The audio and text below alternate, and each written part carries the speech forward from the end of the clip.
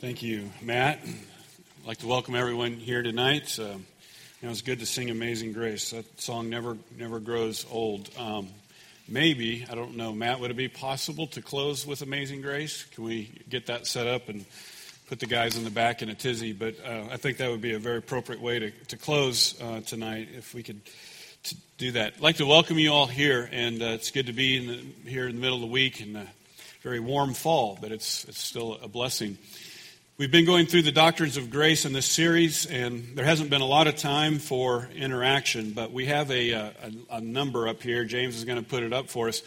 That's going to be our question line, and you can do this anonymously. You know, if you have questions you've been afraid to ask. Were you in church Sunday? I was. It is so nice to see you. People looked at me like I was a ghost. Yeah, you don't look like a ghost. We can pinch you, but... Praise the Lord. It's a grace to see you here. So, somebody said you were here. I go, no, she wasn't, but she was. So, very good. Shelley is back, so it's great to have her back from the dead. So, this number is a text line. So, we've talked a lot of doctrine over the last several weeks. Total depravity, unconditional election, limited atonement, irresistible grace, perseverance of the saints. There is no doubt questions. These doctrines, I forget because they took me years to understand, honestly. And it's almost incredibly naive if you've not been exposed to these before to just get them in a week and like, oh, I got it. Okay, yeah, let's go on. I mean, you have to, and questions, and you have to work your way through these. So if you have some questions, some things that don't make sense or whatever, text us on this line. Now, I want you to know this line is a generic line.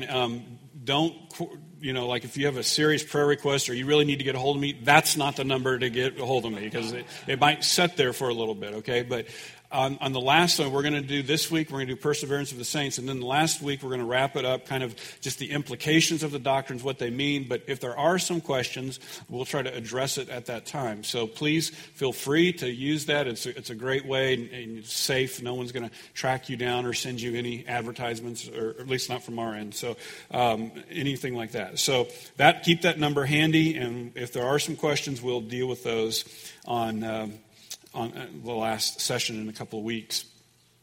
So the doctrines of grace, they are the doctrines concerning our salvation. That's what these doctrines are about. There are a lot of doctrines in the Bible, but these in particular are about our salvation. Okay? And the doctrines about our salvation demonstrate that our salvation is all grace. It's all a mighty, wonderful work of God. So that those who love our salvation, we say, Lord, you're magnified. You're great, what you have done. And that's the way, I don't know of any Christian that magnifies themselves in their salvation. Like, man, I'm great. No one does that. We all thank God, but a lot of people just don't realize how much they need to thank God for, how amazing God's grace is. You can sing Amazing Grace and kind of think it's amazing, but when you begin to understand the doctrines of grace, this is amazing grace. Another way to think of these doctrines, and we did this one year in a series, in the foundation, we called it the foundations of love. The Bible says that as believers, God loves us. Well, how does God love us? Well, through the doctrines of grace, you understand how God loves you. I brought that up under unconditional election. I said, you are special. When you read the New Testament, you get the idea that a Christian is special. Well, how special? How loved of God are you? The doctrines of grace tell us how we know we are loved by God. We do not know we're loved by God because of our circumstances. Some of you are going through very difficult circumstances right now. And if you were judging your circumstances on the basis of God's love, you'd say, God must not love me because this is not pretty. But that's not how we know God loves us. It's not on our bank account. We tend to think, oh, God blesses those people. If you have a lot of money, man, God loves you. But that's not how you know God loves you. In fact, Psalm 73 says God gives the wicked riches to pave their way to hell. So they'll just keep on going. It's a judgment. It's not in your looks. It's not in your health. How do you know God loves you? because he chose you and he died for you. You know he loves you. He redeemed you. That's again and again we find that in the New Testament when Paul is writing and the apostles are writing and they're saying, you need to know who you are. You are loved by God. All things are going to work together for good. You know why? Because Christ died for you. Who's going to bring a charge against you? Christ died for you. He loves you. You are special in his sight. We saw last week, and this is, I'll just bring this up. We talked about particular redemption. And the point last week was that God does love the world. There is a universal love for the world, that God in his mercy loves sinful people. We saw last week that Christ is the Savior of all men. That's not my words. That comes straight out of the text of Scripture. He is the Savior of all men. But God does not love us the way he loves the world. God loves us in a unique way, a special way. It is demonstrated in marriage. The picture of Christ loving his people is to be pictured in marriage. Husbands, love your wives as Christ loved the church. I love my wife uniquely and supremely among all the other women in the world.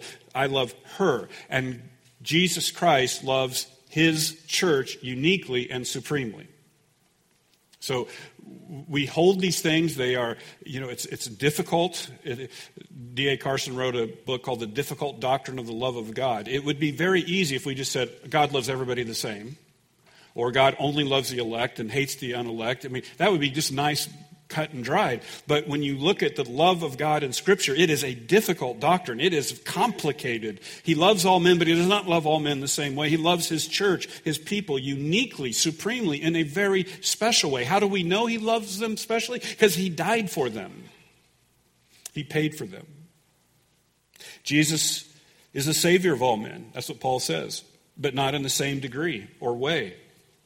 Paul says in his words, Melista, especially to those who believe. Jesus is a unique Savior to believers. He actually saves them from their sins. Jesus didn't die just to make salvation possible for the world. And that's how a lot of, Jesus died so hopefully some people will get saved. That's not the atonement. He came to save his people. That was in the birth announcement of Jesus Christ. He didn't come to just make it possible. He came to save his people. There is a universal aspect in the love of God. There is a universal aspect in the atonement. But that universal aspect of God's love for the world and Christ being the Savior of all men, it makes sinners doubly guilty, doubly responsible. They are under the lordship of Jesus Christ. They are guilty before God. They are without excuse. That love that God has for the world and Christ's atonement didn't secure the salvation. Why didn't? Because of total depravity. Men love darkness rather than the light because their deeds are evil. People do not come to God because they don't want to give up their sin. I was just talking with someone today about the pull of sin in our life. And we see people and they're in a situation where they're in a sinful relationship and this person is thinking coming to Christ, but the sin, they don't want to give up the sin. How does a person give up that sin? God comes and does a work. We know this, that salvation requires a unique, special grace, election, redemption, and what we're going to see tonight is irresistible grace. Okay? We're going to look at the I in the tulip, irresistible grace. We're going to see the grace of God, the great love of God for us in irresistible grace. Now, I've noted several times throughout this study that this acronym of TULIP is not the best. In fact, it's sometimes misleading and it can be confusing. When we say total depravity, people are like, oh, well, what? No, people aren't totally, my neighbor's a nice person. That's not what total depravity means. Limited atonement, I think, can bring the wrong inclinations. It's particular redemption. When we come to irresistible grace, it has the same, sometimes, confusion about it. Some people assume, as many opponents to the doctrines of grace do, that when we teach God's grace is irresistible, that we're saying his grace can never be resisted. And I've actually heard people who have tried to argue against the doctrines of grace, and they will take this particular doctrine and they'll give all these examples of God's grace being resisted and say, see, there is no such thing as irresistible grace. That's not what irresistible grace teaches. We do not teach that God's grace is never resisted. In fact, it's resisted all the time. I'm going to give you a couple of support for this, where we're going to see the grace of God being resisted. Turn in your Bibles to Matthew 22. Matthew 22. Jesus is giving us the parable of the wedding feast. It is a gospel parable. It's the parable of the kingdom of God. People coming into the kingdom of God. And in the wedding feast, there is an invitation. So this is the parable. I'm going to read verses 2 through 5. The kingdom of heaven may be compared to a king who gave a wedding feast for his son. And he sent his servants to call those who were invited to the wedding feast, but they wouldn't come. Again, he sent other servants, saying, tell those who are invited, see, I have prepared my dinner. My oxen and my fat calves have been slaughtered, and everything is ready. Come to the wedding feast. But they paid no attention, and they went off, one to his farm, another to his business, while the rest seized his servants, treated them shamefully, and killed them. This is a gospel parable. The invitation of God goes out, inviting. In particular, this is referencing the Jews. That salvation comes to the Jews. Here is your Messiah. Come to the wedding feast. Join it. And they go out, and guess what? They pay no attention to it. One wants to take care of his farm. Another wants to take care of his business. And they don't come. It's resisted. They're unwilling. And even worse, they kill the messengers who brought the invitation. So we see clearly this invitation that was out, God's gracious invitation is extended, and it was resisted. Just a page over to chapter 23, you see the same scenario. The invitation went out to the Jews, to the people of God, the Jewish nation. In Matthew 23, verse 37, "O Jesus, looking out over the city of Jerusalem, O Jerusalem, Jerusalem, the city that kills the prophets." Isn't that what just happened in chapter 22? Oh, they kill the messengers. Yep, Jerusalem, you kill the messengers. And stones those who are sent to it. Look what Jesus says. "How often would I have gathered your children together as a hen gathers her brood under her wings, and you were not willing." It was resisted. Jesus saying, "Oh, Jerusalem, I would have gathered your children. I would have gathered your children is just a synonym for the inhabitants of the city. I would have gathered your children, but you wouldn't do it." His grace was resisted. One other example I'd like to give you is Acts 7:51. I'm not going to turn there because I'm just going to quote it, but this is when Peter, he's been preaching before the Sanhedrin, and he's about ready to be stoned. They are furious at his message, and he cries out to the Sanhedrin in chapter 7, verse 51. "You are stiff-necked and uncircumcised in your heart and ears, always resisting the Holy Spirit." That's a pretty powerful passage. Resisting the Holy Spirit. The Bible tells us in the New Testament, the Gospel of John, that the Holy Spirit is in the world, convicting the world of sin, testifying to the person of Jesus Christ. And Stephen's testimony is that the Holy Spirit was working among the Sanhedrin, convicting them of their sin, testifying to the person of Jesus Christ. How did that happen? Maybe through the miracles of the apostles. I mean, the apostles were healing people. They were seeing people get healed. Maybe through the teaching of the apostles as they took the Old Testament and said, "Here are the prophecies. Here is Jesus of Nazareth. This is your Messiah." And the Spirit of God was convicting them. They were, no, he's the Messiah. And then they resisted the Holy Spirit. They stiffened their neck. No, I'm not going to believe. That probably is one of the best explanations for something that's very confusing for a lot of people. The teaching about the unpardonable sin. I've counseled with people throughout the years that have just been terrified that they've committed the unpardonable sin. Well, what is the unpardonable sin? Is it some grotesque sin? Is it murder? If I do, what is it? Well, Jesus says, blasphemy against the Holy Spirit will not be forgiven. What does it mean to blaspheme the Holy Spirit? Well, when the Spirit of God is convicting you and convincing you of the truth and you refuse it, you reject it, you're blaspheming the witness of the Holy Spirit, and there's no pardon for that. That's the nuclear, here is God himself witnessing. You're under the conviction of the Holy Spirit and you refuse it, it's unpardonable. There's no salvation. You must respond to the Spirit of God. But this shows us that the Spirit of God is actively at work in the world. And people reject, people resist the working of the Holy Spirit.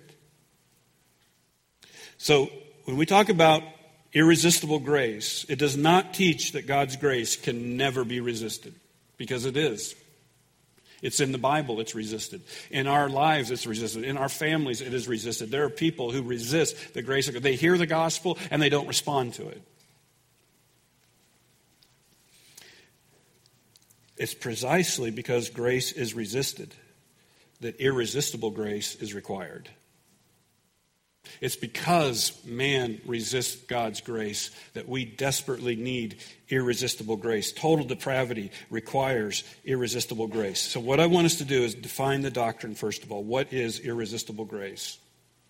Then I want to show you where it's delineated in Scripture. We're going to look at some of the ways that we see the doctrine of irresistible grace expressed in Scripture. And then we're just going to make some practical applications. What does the doctrine of irresistible grace mean for us in everyday life? I'm going to define for you irresistible grace. Irresistible grace is the effectual call of the Holy Spirit in which he performs a work of grace on the heart of the sinner, which inevitably leads the sinner to faith in Christ. Okay? It is the effectual call of the Holy Spirit in which the Holy Spirit performs a work of grace in the heart of the sinner, which inevitably leads the sinner to faith in Christ. Now, the key word in that definition is effectual call. The word effectual means effective. It means it's a call that accomplishes something. I guess you could say it's a successful. Its success is carried out. Its purpose is accomplished. Now, we're going to back up for just a second here. Last week, we talked about the atonement. I said there is a universal aspect to it. I said there is a universal aspect to the love of God. God loves the world. Christ is the Savior of all men. But just because God loves the world and Christ is the Savior of all men, that does not mean that all men are saved. When we come to the word call, being called of God, there is the same phenomenon. There is a universal call that goes out into the world. It's an indiscriminate call. But there is an effectual call that is effective, that is not resisted, that is accomplished, something that the Spirit of God accomplishes in the heart of the elect people. And the irresistible grace is the effectual call of the Holy Spirit. Let's go back to Matthew 22, and I want you to see this universal or general call that goes out, and it goes out indiscriminately. There is a call of God where he calls men to believe. Come to the wedding feast. Come for the pardon of sins. That's Matthew 22. The kingdom, let's read that again, that first verse. The kingdom of heaven may be compared to a king who gave a wedding feast for his son, and he sent his servants to call those who were invited to the wedding feast. Go call them. Well, what happens in that call? It's rejected. Then he goes later on, he said, listen, go out to the main roads and invite to the wedding feast as many as you can find. Go out and just call anybody and everybody. That is a general call. It's not effectual. It goes out. God says, here is a wedding feast. It is available for you. Come. There is room. Come. But it's resisted. Notice what verse 14 says. Many are called, but few are chosen. There is a call that goes out that's much broader than those that respond. The general call of God goes out, and it can be resisted. And it is resisted. And Jesus says, many are called, but few are chosen. The effectual call happens to the chosen, to the elect. Those that have been marked out by God for salvation. They respond. So in Irresistible Grace, you have the Holy Spirit performing a work of grace in the heart of a sinner to bring that sinner to faith in Christ. And that work of grace, the work of grace that happens, you know what it is? There's a big word for it. It's called regeneration. That's that's the operation of the Holy Spirit on the heart of a sinner that enables them to respond in faith is regeneration. It's a heart operation. It's a heart transplant. It is a complete overhaul, a remaking of the person. It's the promise of the new covenant. Ezekiel 36:26. Remember, God promised that there was going to be a new covenant? And in the new covenant, he said this. I will give you a new heart, and a new spirit I will put within you. I will remove the heart of stone from your flesh, and I'll give you a heart of flesh. I'll give you a new heart. In the effectual call, the Spirit of God regenerates the heart of man. Because remember, we have to go all the way back to total depravity. The Bible says that the world is dead in their trespasses and sins. The things of God are of no concern for them. They are not interested. They don't understand them. And if you are dead, if you are not interested, if your eyes cannot see and you hear things but they don't make sense, you have to have new birth in order to understand. And that is the work of the Holy Spirit in the effectual call of the Holy Spirit.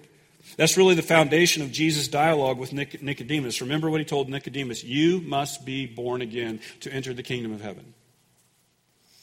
Now, a lot of people read John chapter 3 and it has that famous verse, for God so loved the world that he gave his only begotten Son, that whoever believes in him will not perish but have everlasting life. And they will say this, if you want to be born again, you should believe. But Jesus does not say that. That is not the order that he says. He told Nicodemus, if you want to enter the kingdom of heaven, you have to be born again. Now, he could have said, if you'll believe, you'll be born again. But that's not what he said. Nicodemus is like, what do you mean born again? And Jesus said, attribute it to the work. The Spirit is like the wind. The wind comes and goes. You don't direct the wind. I don't say, tomorrow I want the wind to go east about 20 miles an hour. You don't do that. And the Spirit of God, it is a sovereign work that he comes and does this operation that you don't know where it's coming from. It is a work of the Holy Spirit. He must cause you to be born again. And if he causes you to be born again, you can hear the gospel, you can believe the gospel. So regeneration precedes being saved. You've got to be born again, which is an amazing reality. In John 3:10, Nicodemus is having a hard time wrapping his head around being born again. And he says to him, Nicodemus, you're a teacher in Israel and you don't know this? Because this is right out of the old covenant. This is Ezekiel 36. I'm going to make a new covenant and I'm going to give you a new heart and new flesh. I'm going to take out that heart of stone and I'm going to give you a heart of flesh, a tender heart, a heart that is receptive, a heart that can hear. You don't know this, Nicodemus? How can you be a teacher in Israel and not know that this divine operation is necessary?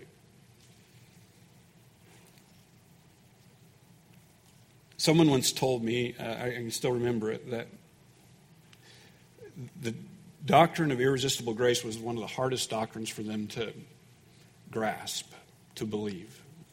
They said it was just one that they just really had a hard time with. And that shocks me a little bit, just because for me, it's one of my favorite. I mean, if you can have a favorite doctrine, this is one of my favorites. Certainly not total depravity. That's not my favorite.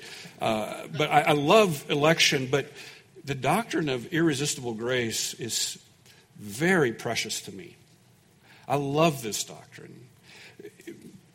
Mainly because it is the doctrine that makes our salvation so intensely personal and intimate and experiential. When we talk about these doctrines, so we can all experience total depravity. We know, yeah, I'm a sinner. Okay, I got that down. But when we come to unconditional election, the Bible tells us that before God created the world, he chose those who are going to be in Christ. I wasn't there. I had no input in that at all. The only input I had was negative. Like, why would you choose him?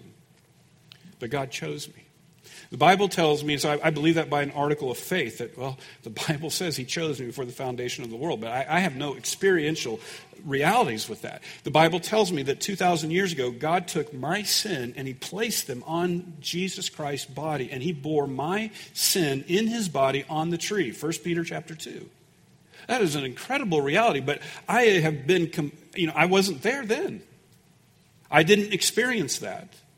I spent 2.5 decades of my life not realizing that 2,000 years ago Christ actually bore all my sins on his body, in his body on the tree.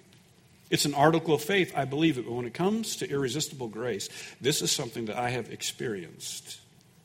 It's happened in time and space, and God has worked in my life. Me personally. Not generically, not the church, but me individually. You know Isaiah 43, verse 1?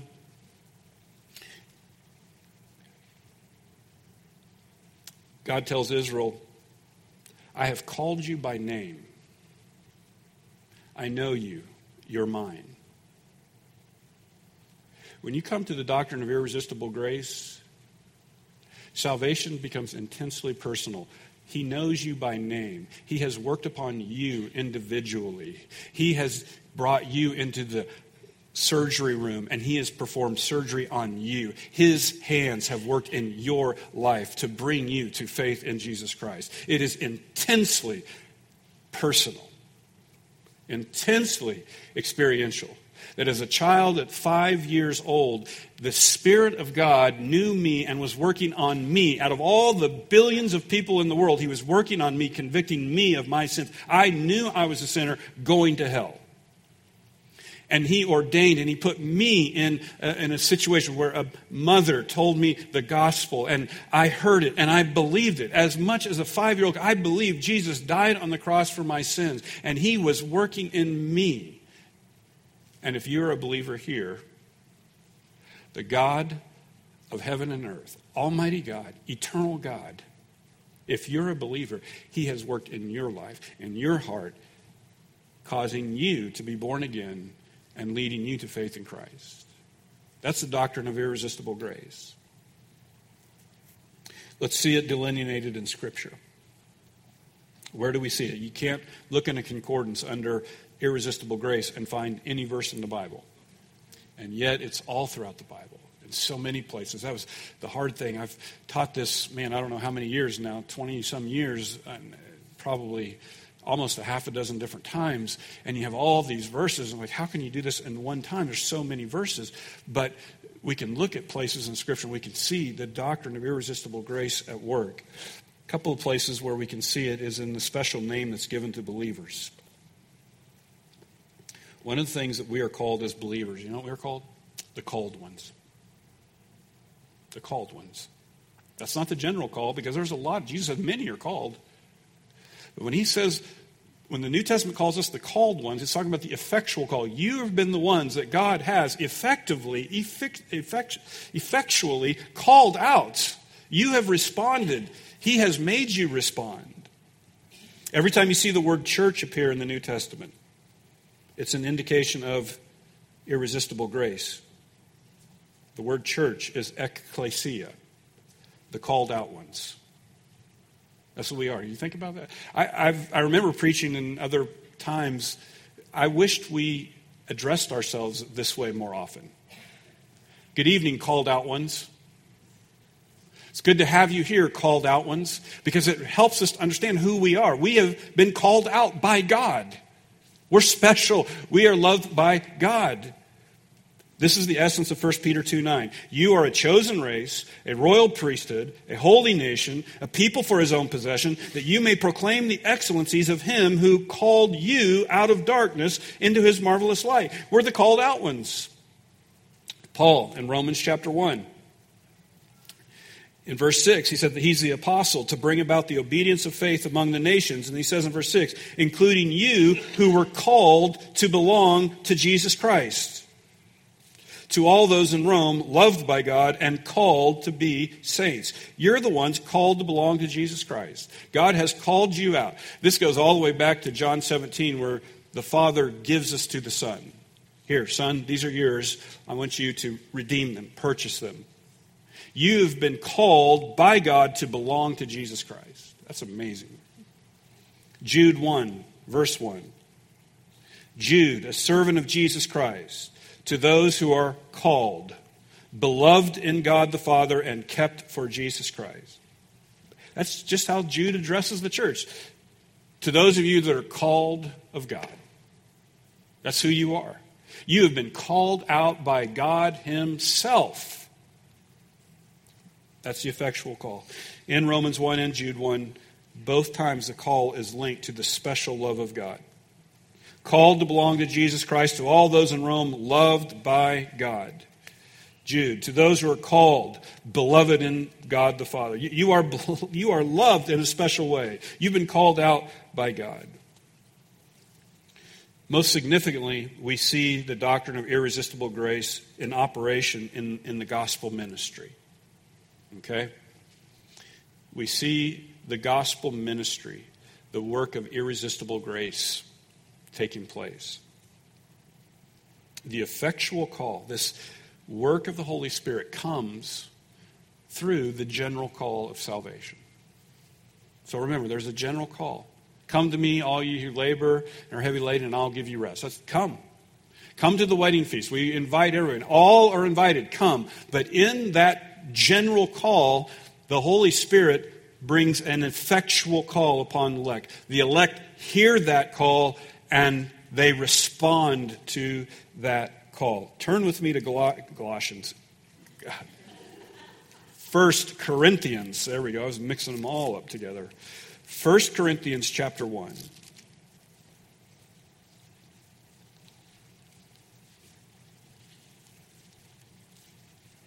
The gospel goes out indiscriminately.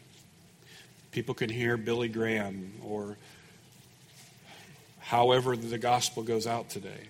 Hear sermons. Anybody can get online and hear sermons. People can go to churches and hear the gospel. The gospel goes out and we say, if you're here, would you believe in the Lord Jesus Christ? It goes out. I don't look for the elect. It just goes out to everyone. But as it goes out, the Holy Spirit takes that general call and he makes it effectual in the heart of the elect.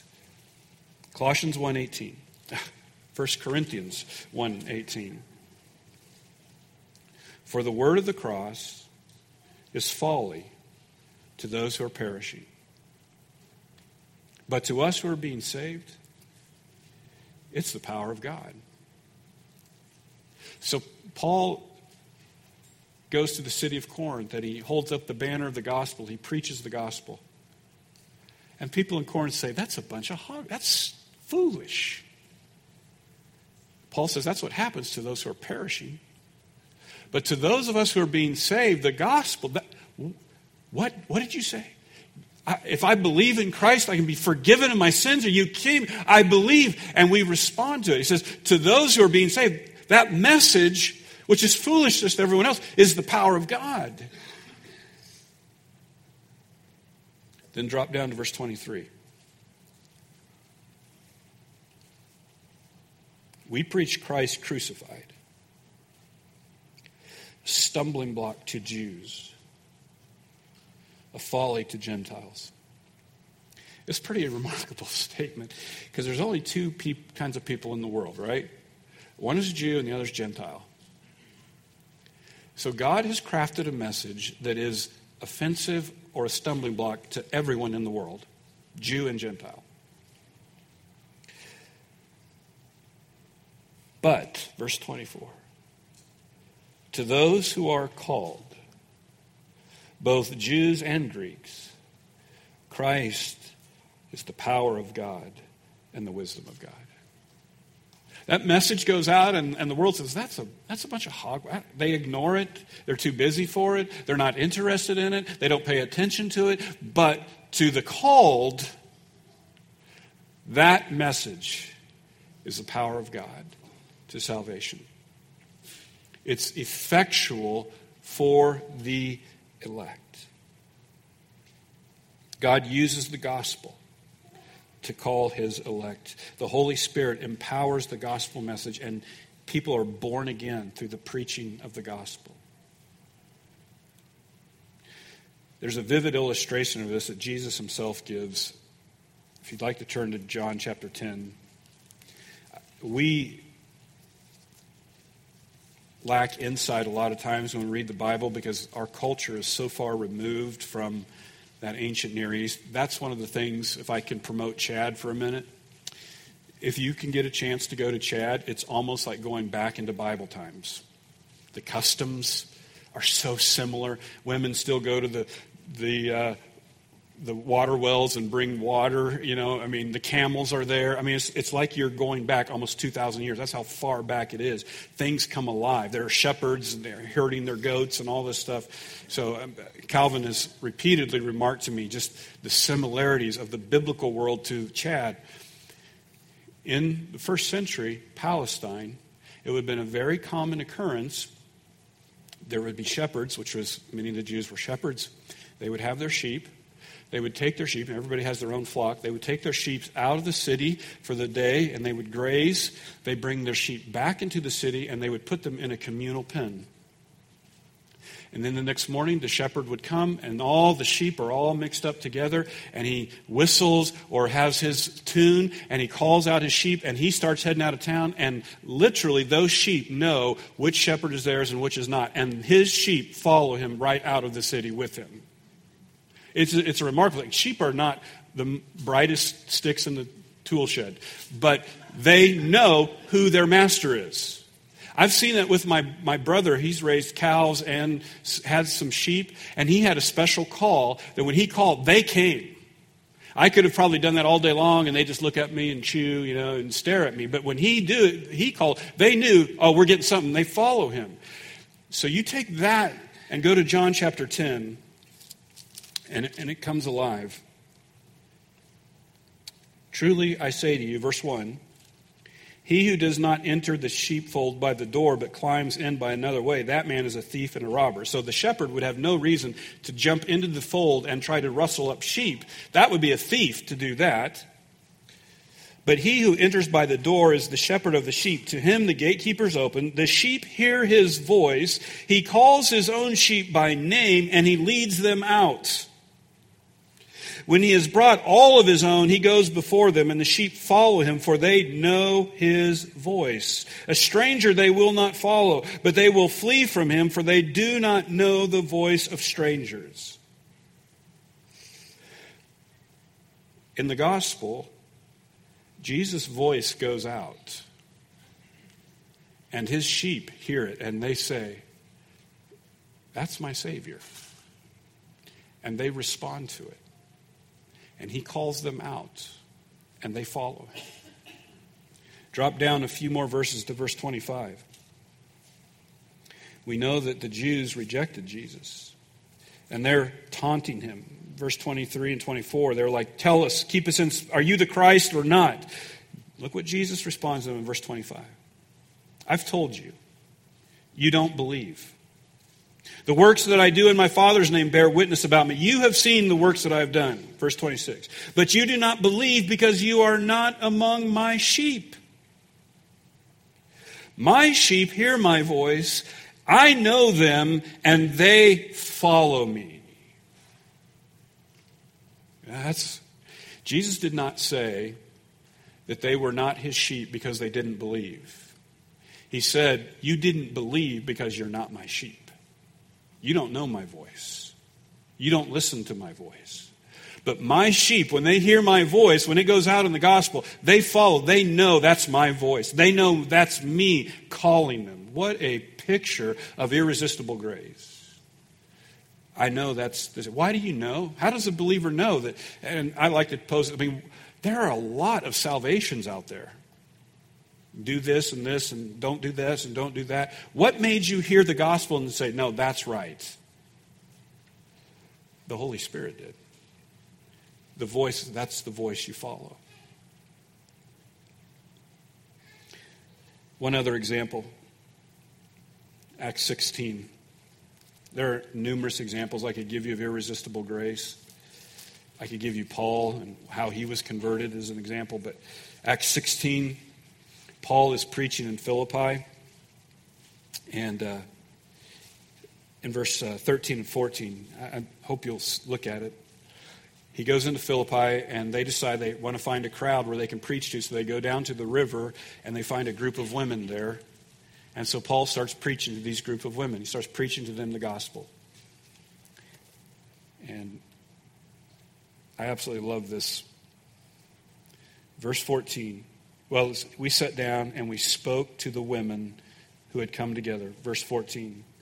One who heard us was a woman named Lydia from the city of Thyatira, a seller of purple goods, who was a worshiper of God. The Lord opened her heart to pay attention to what was said by Paul. Irresistible grace is the effectual call of the Holy Spirit who performs a work of grace on the heart of the sinner. The Lord opened Lydia's heart, and she responded to what Paul had said. There are other women there. They presumably did not respond, but Lydia did. The general call went out. He preached the gospel to all the women, but it was effectual in Lydia because the Lord opened her heart. That's irresistible grace. The gospel invitation goes out to many people, and they reject it. They're unwilling. They're obstinate. They're full of excuses. One's too busy. Another doesn't care. Grace is resisted constantly. Resisted grace requires irresistible grace. Okay? Because total depravity is true, that men are dead in their trespasses and sins, they're not willing to come to Christ. Irresistible grace is required to draw men to Christ. I want you to think of an alternative. What irresistible grace means is that God does not work in people the same way or the same degree. I want you to just think a minute about an alternative. What if irresistible grace is not true? What would be the alternative? I'm going to read to you a portion of my sermon that I preached almost 10 years ago to this day. And as I read it again, I realized I can't really say it any better than that. So I'm going to just say it again. The alternative to irresistible grace. The alternative to irresistible grace is that God calls all men to be saved and leaves the determination to man alone. That's one alternative. The gospel call goes out. Everybody is free to decide. A gospel call without irresistible grace means God wouldn't coerce a man against his will. Without irresistible grace, he would never woo or exercise more influence on one over another. For his desire is for all men to be saved, must be equal. A gospel without irresistible grace may be a fine thing for children who can be easily persuaded. And it may be an acceptable gospel for reasonable and nice adults. The end result, though, would be a church filled with only little children and nice people. In fact, a gospel without irresistible grace is a horrible gospel for sinners. How could a mind deeply darkened by sin benefit from such a gospel? What kind of hope would a depraved, hardened, spiritually callous sinner have with a gospel without irresistible grace? A gospel without irresistible grace is a powerless gospel.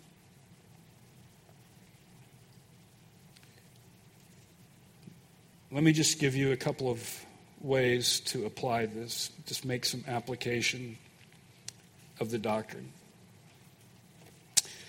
First of all, irresistible grace is why we must strive to always preach the pure gospel. Because it's the gospel in which the elect hear the voice of the Savior. If it's not the true gospel, the elect will not hear it. They're not going to pay attention to it. They hear the gospel of the Lord Jesus Christ. So we must make sure that we preach the gospel of Jesus Christ. His death, burial, and resurrection. Put your faith in Christ alone. The sheep hear the voice of Christ in the gospel, this message of a crucified and buried and raised Messiah. Paul was very concerned that his message was pure. You know what? He wanted the supernatural draw of the Holy Spirit to be evident in his gospel message. That's why he did not want to add accoutrements to it. You read, I'm not going to do it because of time, but you read 1 Corinthians 2, 1 through 5. And he says, I'm not going to come to you in fancy speeches because I want your faith to rest in a demonstration of the power of God and not the power of my oratory or my slick advertising. We don't want to embellish the gospel. There are churches today that don't want to talk about blood because people think blood's offensive. That's embellishing the gospel. And if you don't talk about blood, the elect aren't going to hear that voice. We don't cloak the gospel with glamour and glitz, producing church services that I put here look more like a production from Branson, Missouri. I think Paul would soundly repudiate that. There would be too much temptation to think that the power was in our wonderful production rather than in the supernatural power of the living God drawing men with a foolish message. Sheep don't respond to entertainment. They respond to the gospel. Okay? That's why we must be sure and preach the gospel. The gospel of the Lord Jesus Christ. Secondly, irresistible grace is the treasure that we have as messengers of the gospel. Because the power of the gospel is not in my presentation. It is not in my ability to come up with all the perfect arguments, but simply be faithful to the gospel message. The power of irresistible grace is a treasure for us. Knowing that it's not relying upon me and how I deliver it, or if I get it completely right. But if I am faithful and just presenting the gospel, God is the power in the gospel, not me. I'm not going to turn there, but I would encourage you to read 1 Corinthians 4, 1 through about 7. And it says, Paul says, we have this treasure in earthen vessels, that the surpassing greatness of the power may be of God and not from ourselves. God is the one who in creation said, let light shine out of darkness. And Paul says that is the power at work in the gospel where light shines out of darkness. That's the treasure we have. It's an irresistible grace. Many of you've heard this story if you've listened to tapes, but when I When I think of irresistible grace, I always think of the worst sermon that I ever preached in my entire life. And it was way back. I mean, I'm sure I've preached a lot of bad sermons after that, but this was like the worst. I remember specifically, it was a Wednesday night like this. It was teaching from Hebrews chapter 11, the great faith chapter, and I was preaching about God calling Abraham out of Ur, okay? And some of you have heard me, but it was a terrible message. And to make it even worse, a guy that we had been praying for years, for his salvation, Steve Hardigan, he's one of our ushers today. We had been praying for Steve for a year. A guy in our church had been witnessing to him for even longer than that. Out of nowhere, Steve Hardigan comes to this message that is the worst message I've ever preached in my entire life. I saw Steve sitting back there, and if you've ever had to speak publicly, you know it. My body broke out into a cold sweat. I was so angry at God. Why am I preaching about God calling Abraham out of Ur, and Steve Hardigan is here? And I went through that message, and I just wanted to get it done. I didn't even want to look up. I was embarrassed. I just went through it, going through it as fast as I could. Amen, we're done. Close it up, and then I want to go talk to Steve Hardigan. Jack and I talked with Steve Hardigan, and as we talked to him, we saw him born again. I saw his eyes go from dark to light. It was remarkable, but the thing that was so humbling to me is he went home that night, he got on his cell phone, he called Daryl, who had been witnessing, and he said, "Daryl, God called me out of Ur today." He actually heard my sermon. He actually understood the worst sermon ever that I've ever preached. And I was like, "Lord, I am so sorry. It's not me. It's your power. If God can save somebody about a message about God calling Abraham out of Ur, and he can use me, a terrible messenger, the power is in the gospel. It's in God. It's not you. So when you go out and you share it with your neighbors, you share it with your children, and you feel like, I don't know if I'm capable of this. You're not. I wasn't capable. I was a total flop. But it's not on me. That's the treasure I have in earthen vessels, the powers of God. Okay? That's the gospel. 2 more quickly. Irresistible grace is why we pray for lost people. If there is no such thing as irresistible grace, you tell me why we pray for lost people. It doesn't make sense. If God calls all men equally and there's no difference and he just gives the message out and he leaves all men to determine, then there should never be any prayer request that God would save lost people. Because it's not up to God, it's up to the individual. It's because of irresistible grace we pray, "Oh God, in your mercy, draw this person, open their eyes, bring conviction of sin. Oh God, save them," because the power is of God. It's not of the individual. They're lost and they're dead in their trespasses and sins. Irresistible grace is the only thing that separates you and I from the vilest sinner with a sentence of eternal damnation hanging over their heads.